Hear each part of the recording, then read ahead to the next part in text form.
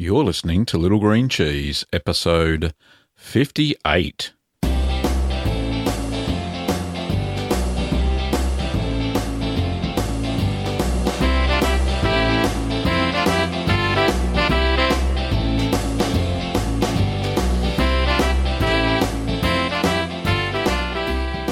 Well, welcome back, Curd Nerds. I'm Gavin Weber, and this podcast is where you can learn about cheese making at home. Well, I have not been busy in the kitchen this weekend. I've been doing other things. I have been making cheese-making videos. I just completed making a video about cheese-making equipment. People have been asking me about what are the basic sorts of equipment do they need to start making cheese in their own kitchen. So I decided to make a whole video about it, and it's not very long because most kitchens, well-stocked kitchens, have all the equipment that people need, and there's only a few basics that the people need. And you need a fairly decent-sized pot, at least 8 litres or 2 gallons. You need a stirring spoon, stainless steel. That's a good start anyway. You need a long knife to cut curds if you're going to do that. You need some sort of cheesecloth. You need a colander. And to make your first basic cheese, that's about it, really. That's all I can think of. And with those simple utensils, you can make a basic ricotta. That's for sure. And probably even a quick mozzarella. So to make cheese in your own home, you don't need a lot of equipment. But anyway, look out for that video that'll be coming up soon on cheeseman.tv. But anyway, today's email questions are going to be taken from Ask the Cheeseman episode 8 and 9. So here they are.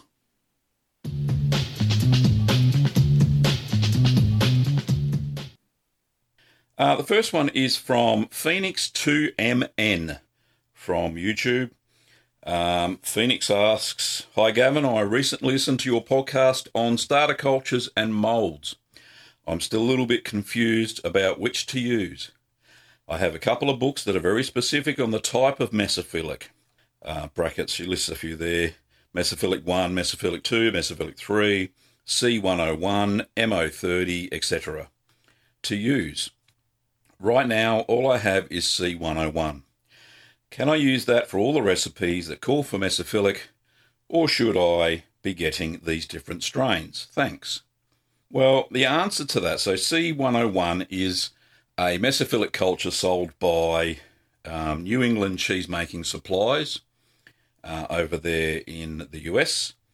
And it's actually a pretty good all-rounder as far as mesophilic cultures goes.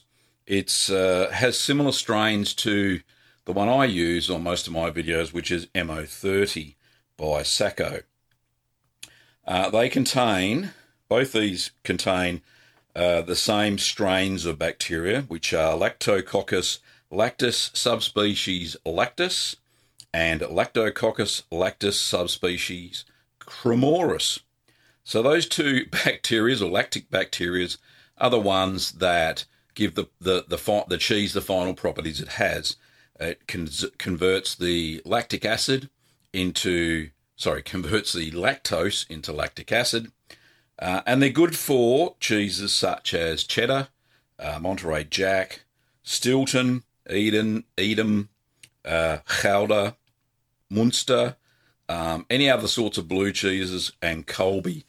I also use them for cheeses, English-style cheeses based on the cheddaring process, like Leicester, Derby, Gloucester, those sorts of cheeses. It's a good all-rounder.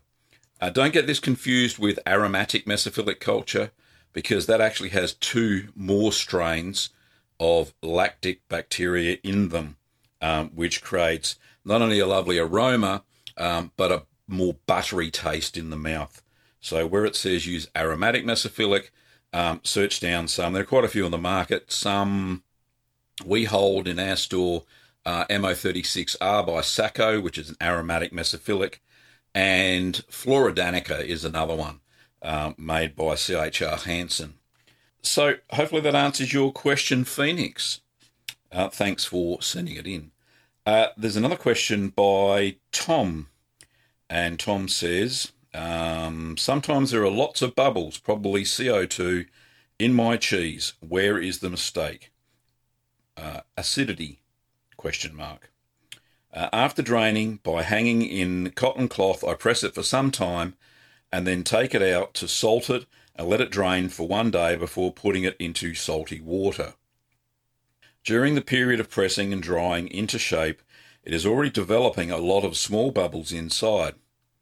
The temperature during that time is always constant, but I'm thinking it is influenced by the quality of the rennet that may not be constant, and I also suspect that it might be the acidity of the milk, because our goats are fed 90% outdoors in a forest and field, and and the season leaves or grasses they are eating could affect the milk quality / acidity.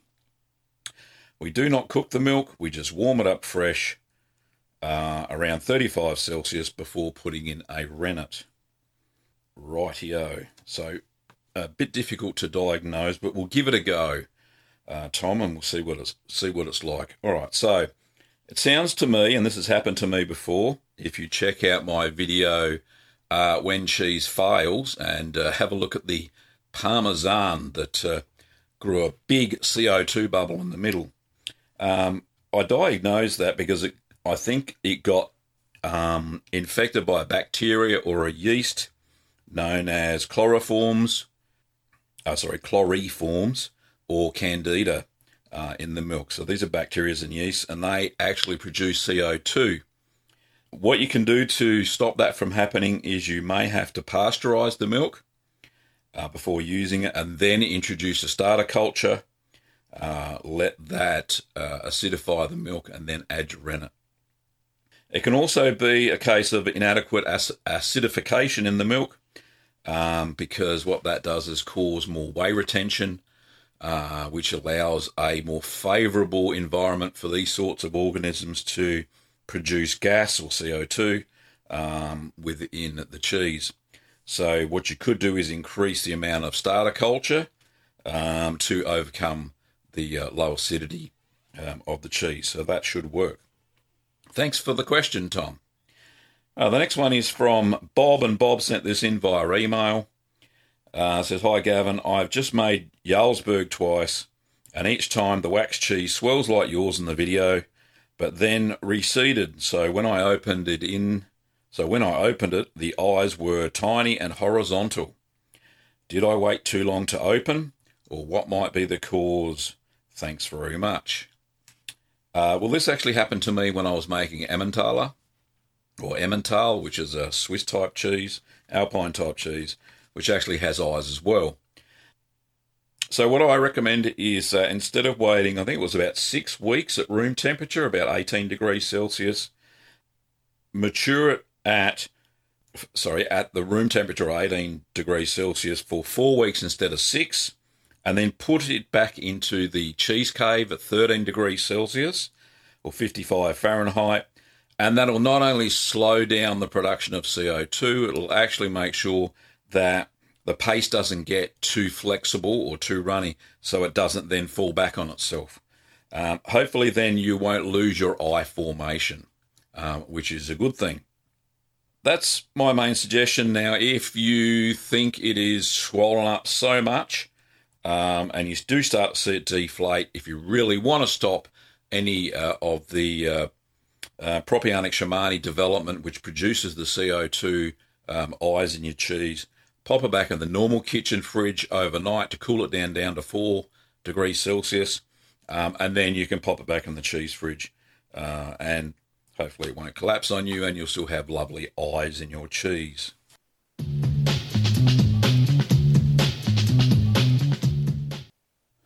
Now, we've got one single question here today, and it's from Fadion, and Fadion's from Albania. And it took me about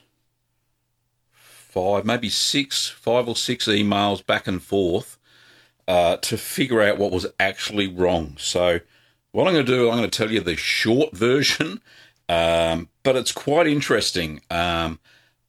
It often takes me, I do these question and answer sessions basically for free. I provide them as entertainment, and I do put a lot of work into these things. So I do pride myself on getting the answer correct and helping the cheesemaker in whatever issue that they're having.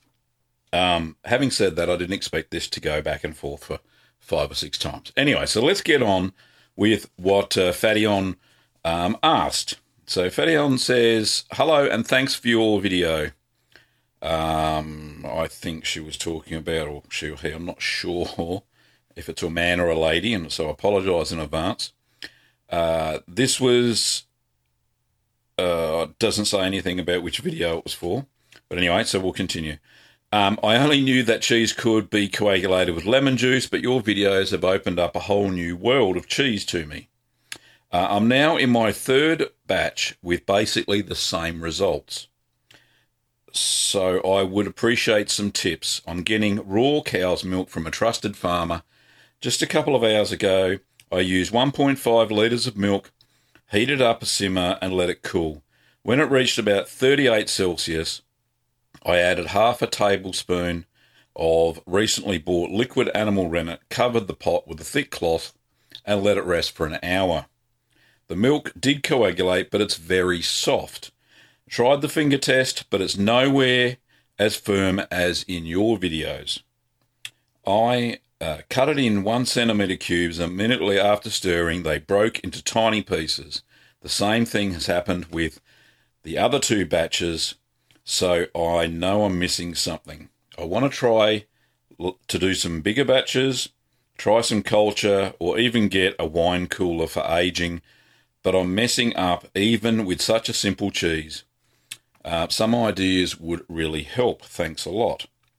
So in between, there was some to and fro. Now, initially I thought there was something to do with acidification because there was no mention of adding a starter culture or anything like that.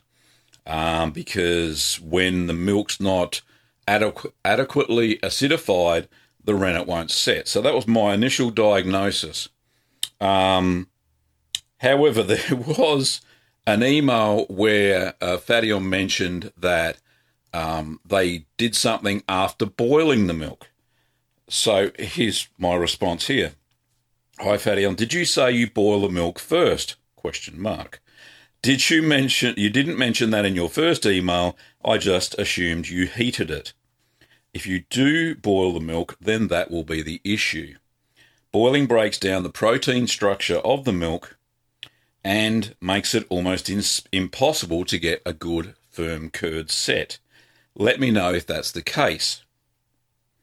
However, if you want to make your milk safe, then use the low temperature long hold pasteurisation method, that's better known as LTLH.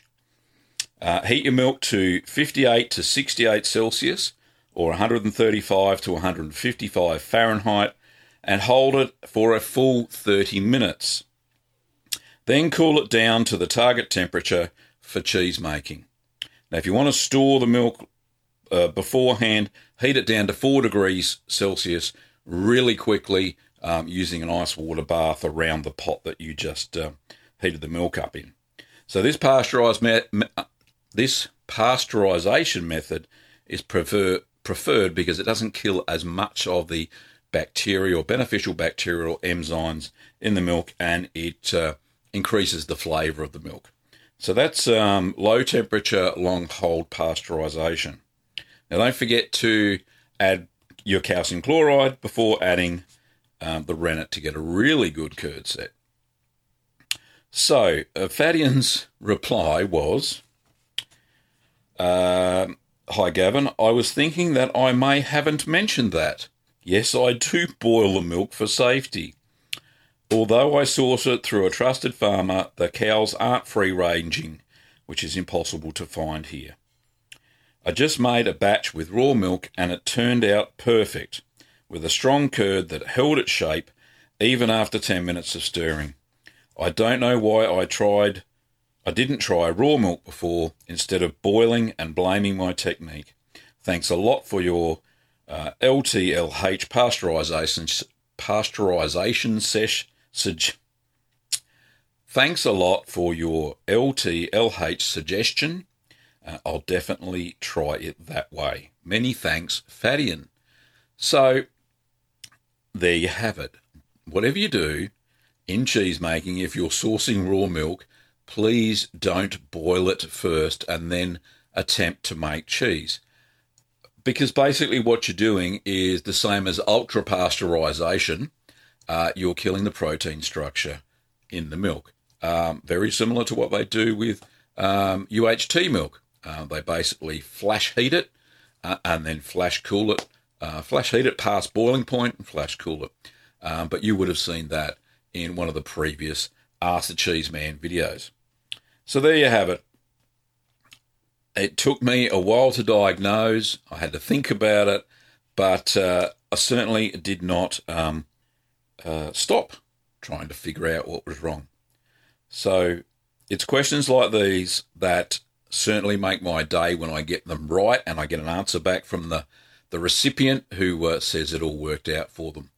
So keep the emails coming in. Don't forget that you can leave it via a comment on my YouTube channel, so in the discussion tab of the channel, which is cheeseman.tv. So please do that. I've got no issues with that at all. Or shoot them through to go to littlegreencheese.com and you can ask a question in the Contact Me page. So they're the two preferred methods, so I don't have to go digging for questions that people are asking. I do have one other ask, though. Don't ask the question super urgently, like you're halfway through a cheese session, because Australia's quite a way away from most of the places where you actually watch these videos, and I'm usually in bed when you're asking your question and making your cheese, so I won't get to you in time. I'm not like the emergency department of a hospital. Yes, so I have had a few of those requests recently. Please don't do that because I can't guarantee a response.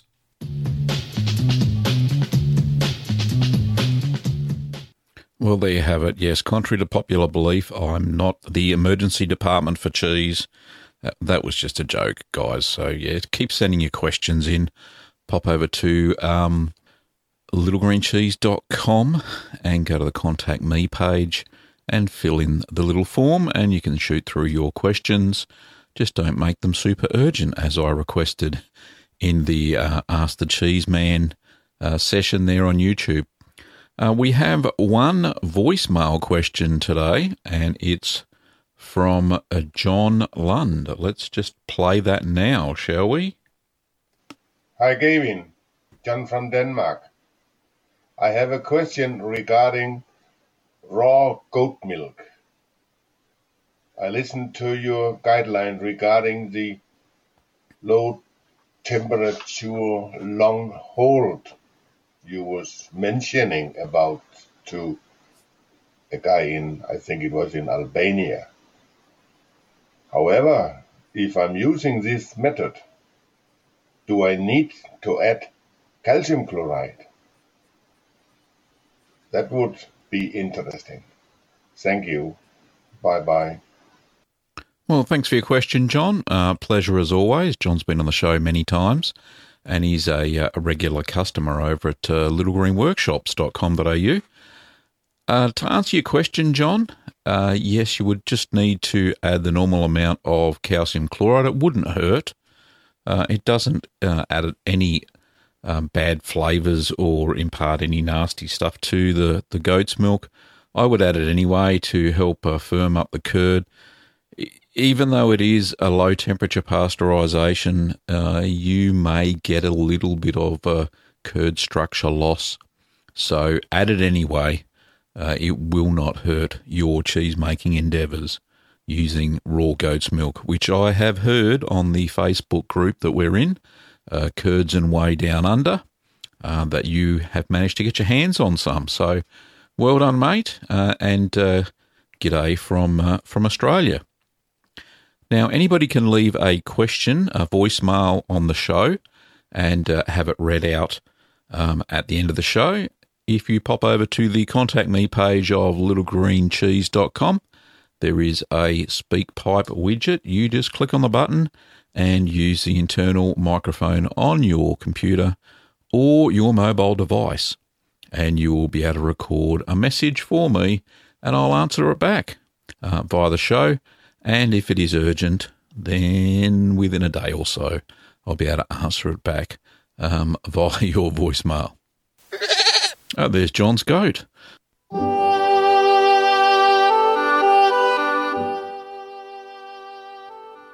For upcoming workshop dates, cheese making recipes, and my ebook Keep Calm and Make Cheese, just pop over to littlegreencheese.com.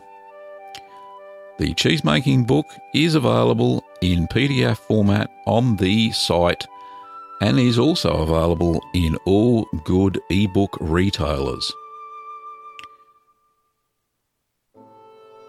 Don't forget that you can buy cheese making kits, supplies and equipment over at littlegreenworkshops.com.au. We ship almost internationally. Thanks for listening, Curd Nerds, and stay tuned for the next exciting episode of the Little Green Cheese podcast. During this episode, you heard Malt Shop Bop and Call to the Dairy Cows by Kevin MacLeod. See ya.